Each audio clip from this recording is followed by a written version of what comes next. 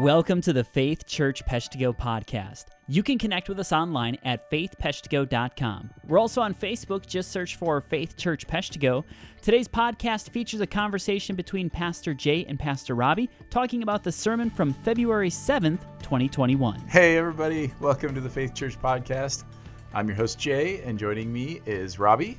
Hello, everybody. Thanks for listening. We were just talking about trying to come up with a different way to intro the podcast. If it ain't broke, don't fix it. Okay. I might throw in a Hattie. Who? You do that. You're from Texas. You moved here from They Texas. don't say it like that in Texas. Hattie. Well, agree to disagree. Hey, I had a strange thing happen to me on Sunday morning. You did? Yes. My phone, I think it was Sunday morning. It may have been Saturday morning. I don't know. It woke me up early, as it does on most days. And it said, "Good morning.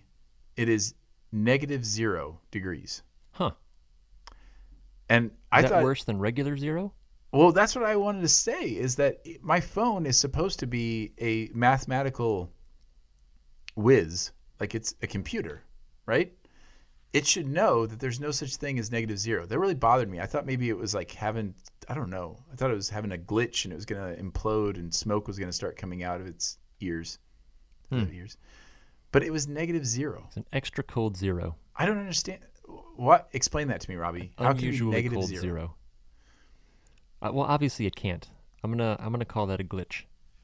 Does it always say? Now I got to start paying attention. Does it always say -0? Or No, is it just I think it usually says 0. I mean, I don't know. How often do you check it right when it happens to be 0? not very often? Right. It certainly only happens a few months of the year. Or it's only possible a few months of the year. But, I mean, in Wisconsin, it's possible 8 months of the year. But Right. it has been extraordinarily cold here, which I don't mind, actually. I actually love the winter here. So I do too. My layer game is on point. I'm currently wearing 7 layers and feel cozy as can be. and yet you are still almost then the size of an average human being, Almost. width-wise. That's why I wear all the layers, so that I can look normal. That does. I didn't notice you were wearing layers today, so that just goes to show See? you looked. I was gonna say you looked healthy today. Oh, thanks. Is that? Don't know. Now that you know it's all a facade, that feels less complimentary. It does. Now I'm worried about you again. Okay, thanks. All right. Well, we have more important things to talk about Surely. than -0. And one of them is we got a question this week. Hooray! It was a great question. I do love questions. So I think you have that question for us. I do. It's right in front of me. I am prepared. So, as you were walking through John 17 and the high priestly prayer, Jesus, which is just an extraordinary passage, it's so encouraging, so incredible. At one point in there, Jesus said he wasn't praying for the world, but just the ones that God gave him. And so the question is, so when it says earlier in John, God so loved the world, who is the world?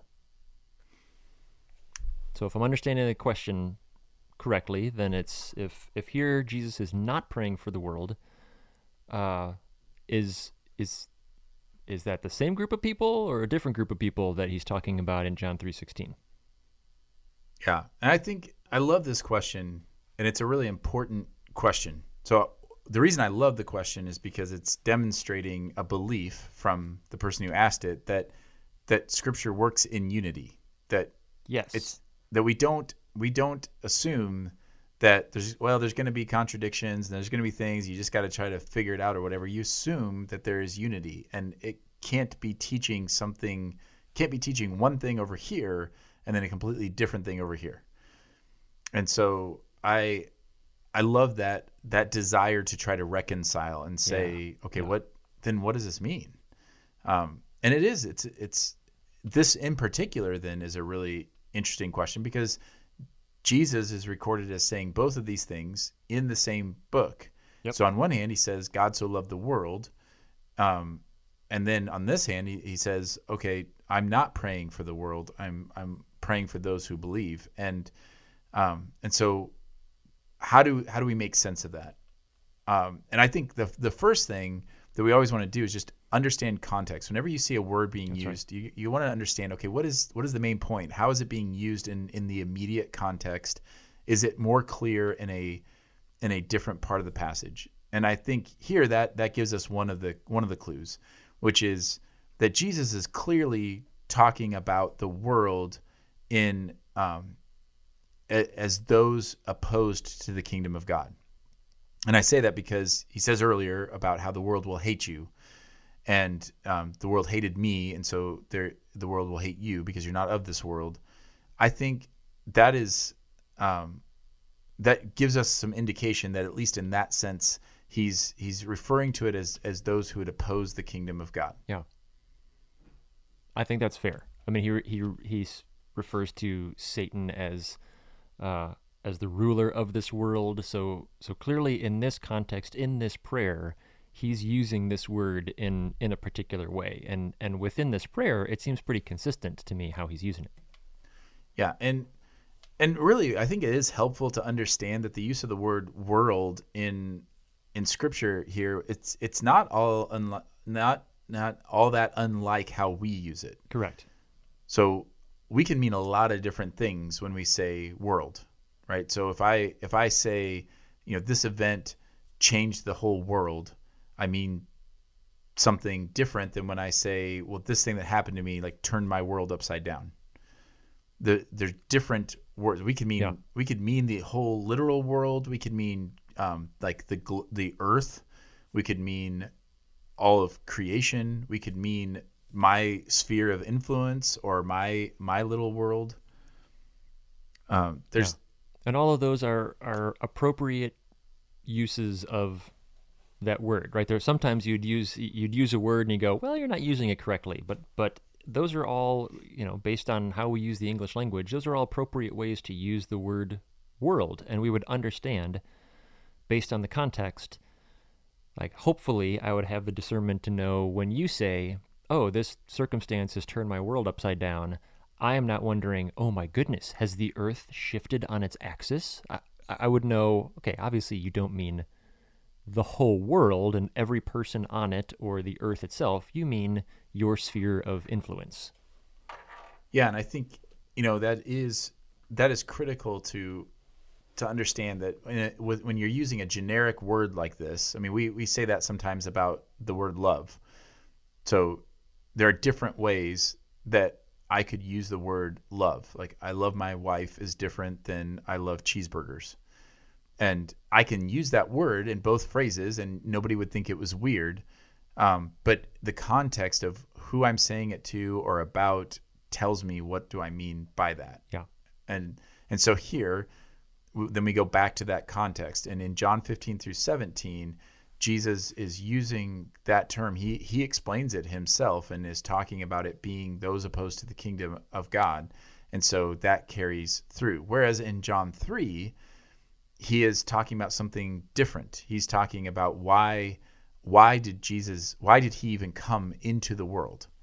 Meaning, why did he come into temporary, like this finite creation, the creation of God?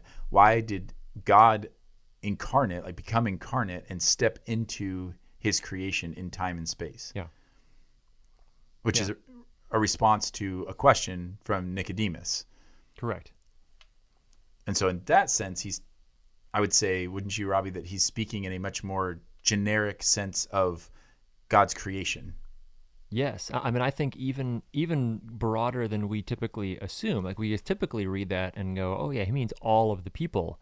But I even think that's too narrow, because if you turn to Romans, you see creation itself is groaning to be renewed. And we see, then in Revelation that creation itself receives renewal and redemption. And so this is a much more broad, like, this is the way that God loved his entire creation and is working to redeem all things. Yeah, and I think, it is important, especially when it comes to the world or all. You also see it in the Great Commission with when Jesus gives the Great Commission. He says, go and make disciples of all nations.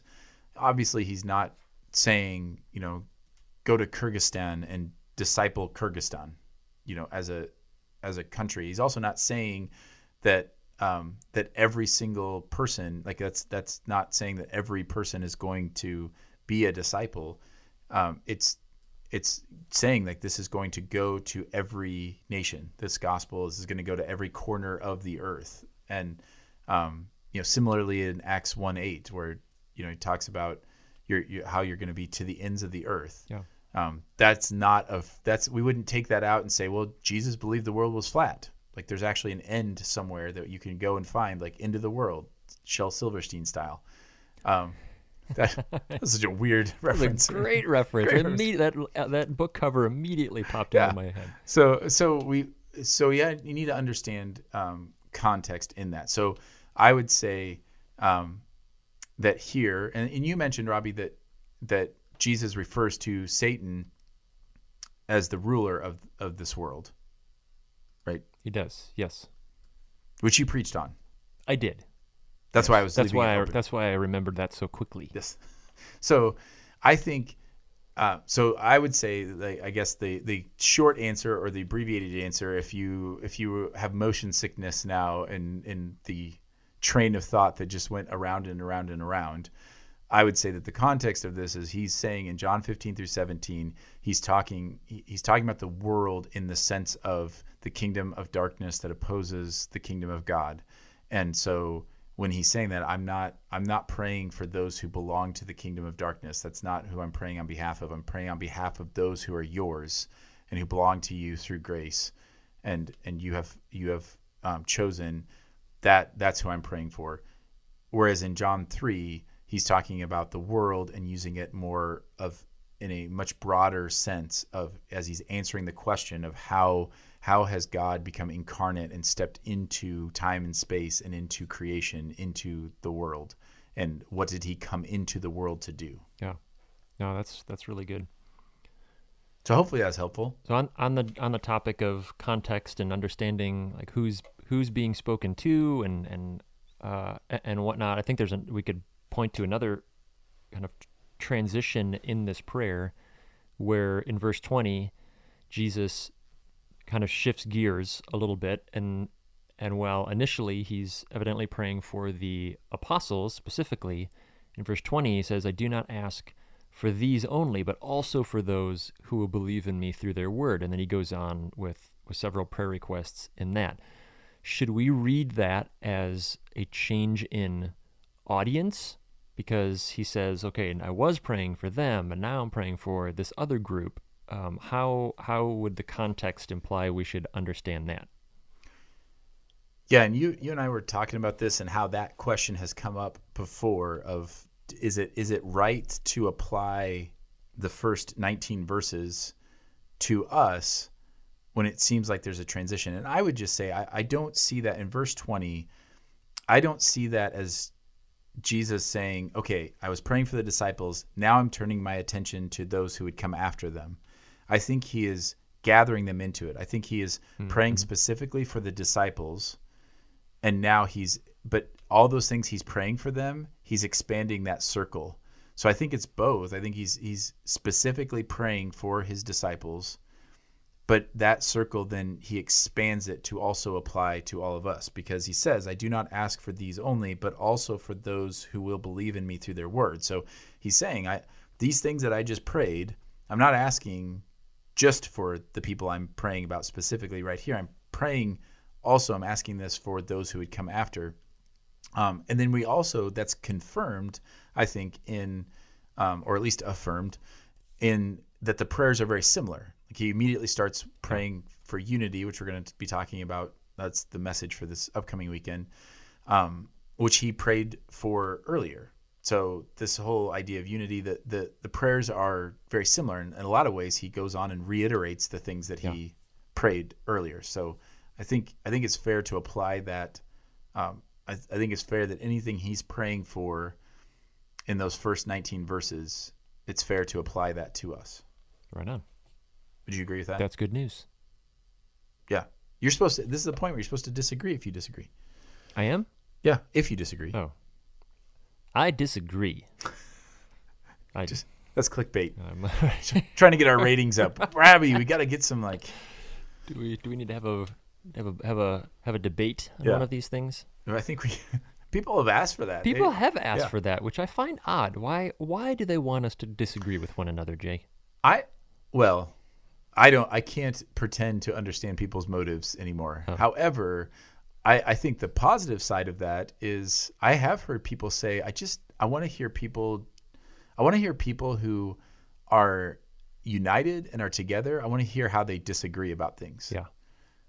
So maybe we'll do that on some podcast. We'll have to find some things that you and I disagree on that we are still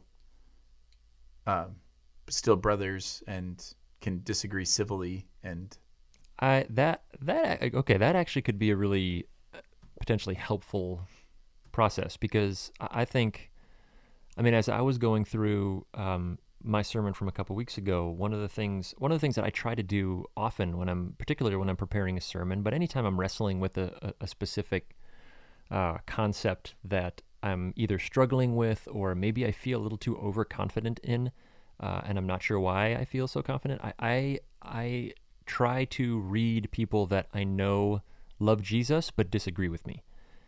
I want to read the opposing argument, because that both helps me to remember that there are redeemed and adopted children of God who think things different Yes. than me, which is helpful I'm sure you'll get into that next week when we're talking about unity and how that does not mean uniformity. That means being able to, by the power of the Holy Spirit, reach across those differences and choose to be united in spite of those differences. But also it corrects me in those things. And so when you and I have one of those discussions, or when I read an opposing view and that helps me realize, okay, obviously I'm not omniscient, there's some things about this I don't understand, that both helps strengthen my understanding and confidence in the things that are true and helps correct me in the things that are not, or at the very least, it kind of sands down the sharp edges where I'm not going to say this from the standpoint of, well, I believe this because I read the Bible, because there are people who read the Bible also who come to a different conclusion and may or may not know the Bible better than I do. So at the very least, it's going to soften those edges. So I think that could be really potentially beneficial, as long as it doesn't totally come off the rails and turn into a faith UFC. all of a sudden the church splits and it's like, what? You think this? I think it is. I think that's a critical thing, like that helps, and that'll probably make its way into the sermon this weekend. But the idea of understanding, like, what are the closed-handed issues? What are the things that the church has historically understood as these are the key things, and then these are other areas and other issues that we have differing views on. And I think it is really helpful. Unfortunately, I feel like today it used to feel as though I could reference a respected theologian or author and say, well, they actually hold this view. And I think there was a time where somebody would hear that and say, I guess godly people can disagree about this because obviously this person loves Jesus and loves the Bible, and that has demonstrated that. And so, okay, I can understand that is a different viewpoint. But now I feel like it gets used then to discredit that person. Right. Like, oh, well, now that's another person who's off the rails because they disagree on this specific issue. Yeah, on this non-doctrinally essential point. Right. Therefore, they don't believe the doctrinally essential points. Yeah. Yeah, which is an incredibly dangerous and surprisingly, like, counterintuitively, biblically unfaithful position to take. Correct. Which now you just might as well preach the sermon for this weekend. Like, just get it over with. We can record it, we can post it, and we can sleep in. Good. It's going to be good. I can't wait to hear your take on it, and then I'll take notes of all the things that I disagree on regarding your take, and then we can duke it out next podcast. It is. Yeah. That'll be fantastic. Well, and to that point, I think if you have issues, like, this is a great time to plug for people to ask questions. Like, if there are things It doesn't have to just be things that you don't understand or you feel like you could use some light, or shed on a particular issue. It could be maybe the thing that you need help understanding is how somebody could arrive at a different conclusion on something. Yeah. Robbie and I, you and I were just having that conversation before this of different people who have different views on what the Bible teaches on what we should eat and what we don't eat and when we worship and all these different things. And there's a difference between even like, I understand how somebody can arrive there. I don't agree with that, or I don't arrive there. Or saying, well, not only do I not understand how you got there, like that's a divisive issue. Right. And I can't fellowship or see you as part of, Right. I can't even view you as part of the church, right, because of our disagreement on this particular issue. Yeah. And I think it is an important thing to discuss and dig into, partly because even as I'm thinking about that, I realize that a lot of people say, well, yeah, I'm not saying that, but then they functionally act in that way. Like I functionally act as though I'm breaking fellowship with you. I actually do break fellowship with you, even though I would say, no, I don't think that this is essential. Like Christ is the way to salvation, or Christ, is divine, or any of those different things that we would say, hey, these are deal breakers. We'll say it's not a deal breaker, but we'll live as though it is. Yeah. And talk as though it is. So how do you know, I mean, not to go on too much of a tangent, but I feel like we've got a few more minutes that we can entertain this. This kind of goes back to the question about, when you're understanding scripture and you're trying to figure out, okay, what does he mean by world here and world there? And that does mean that there are times that we didn't even delve into all the theological issues that are debated in John 3:16, and on which godly people and people who love Jesus and love the Bible disagree. Yeah. How do you know when it's something that's worth kind of digging in on, and how do you know when it's something where you can just say, oh, we agree to disagree? Man, that's a really good question. That feels like a question for next week. Probably does. After we have kind of a foundation of you unpacking biblical unity and what that means and what it doesn't. You just gave a tease. I did, and my teaser for next podcast is going to be, I don't think the answer is what most of us think the answer is. Ooh. And tune in next week. Yeah, you'll find out after the break. And by break, we mean next week. Oh, man, Robbie, we just stumbled onto something. What's that? Well, I think usually we lose like 90% of our listeners each week. Your statistics, man, for a numbers guy, your statistics I'm pretty sure are questionable. I'm pretty sure that's accurate. I think, our audience has decreased by 90% every week. But you just found a way to like... We now have -0 listeners. We have -0 listeners, and computers everywhere are imploding. But now I feel like we will. You just stemmed that tide. We can only hope. You've reversed it. We'll see. Tune in next week when we delve more into the priestly prayer of Jesus, specifically the points on unity. And thank you for listening this week, and thank you for the listener question. Hopefully we will get some more that we can unpack, hopefully fruitfully and helpfully, next week. Thanks for listening. Grace and peace to you.